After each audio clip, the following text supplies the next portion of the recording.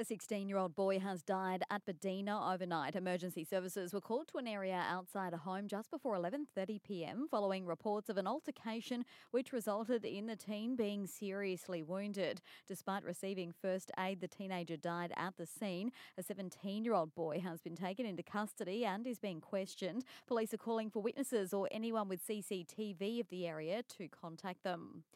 Pretty wild weather lashing the Sunshine Coast overnight, and it's going to continue today. Some parts received heavy downpours too, like Karoi, which got 39 millimetres of rain, 48 at Maleny and 48 millimetres in Nambour. More rain is forecast for today and into the weekend, while a strong wind warning has been issued for the region. The Sunshine Coast Airport recording wind gusts of up to 60 kilometres an hour overnight.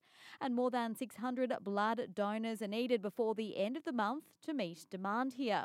Blood donation centres on the Sunshine Coast have been hit hard by appointments being cancelled due to people isolating at home or being sick with COVID.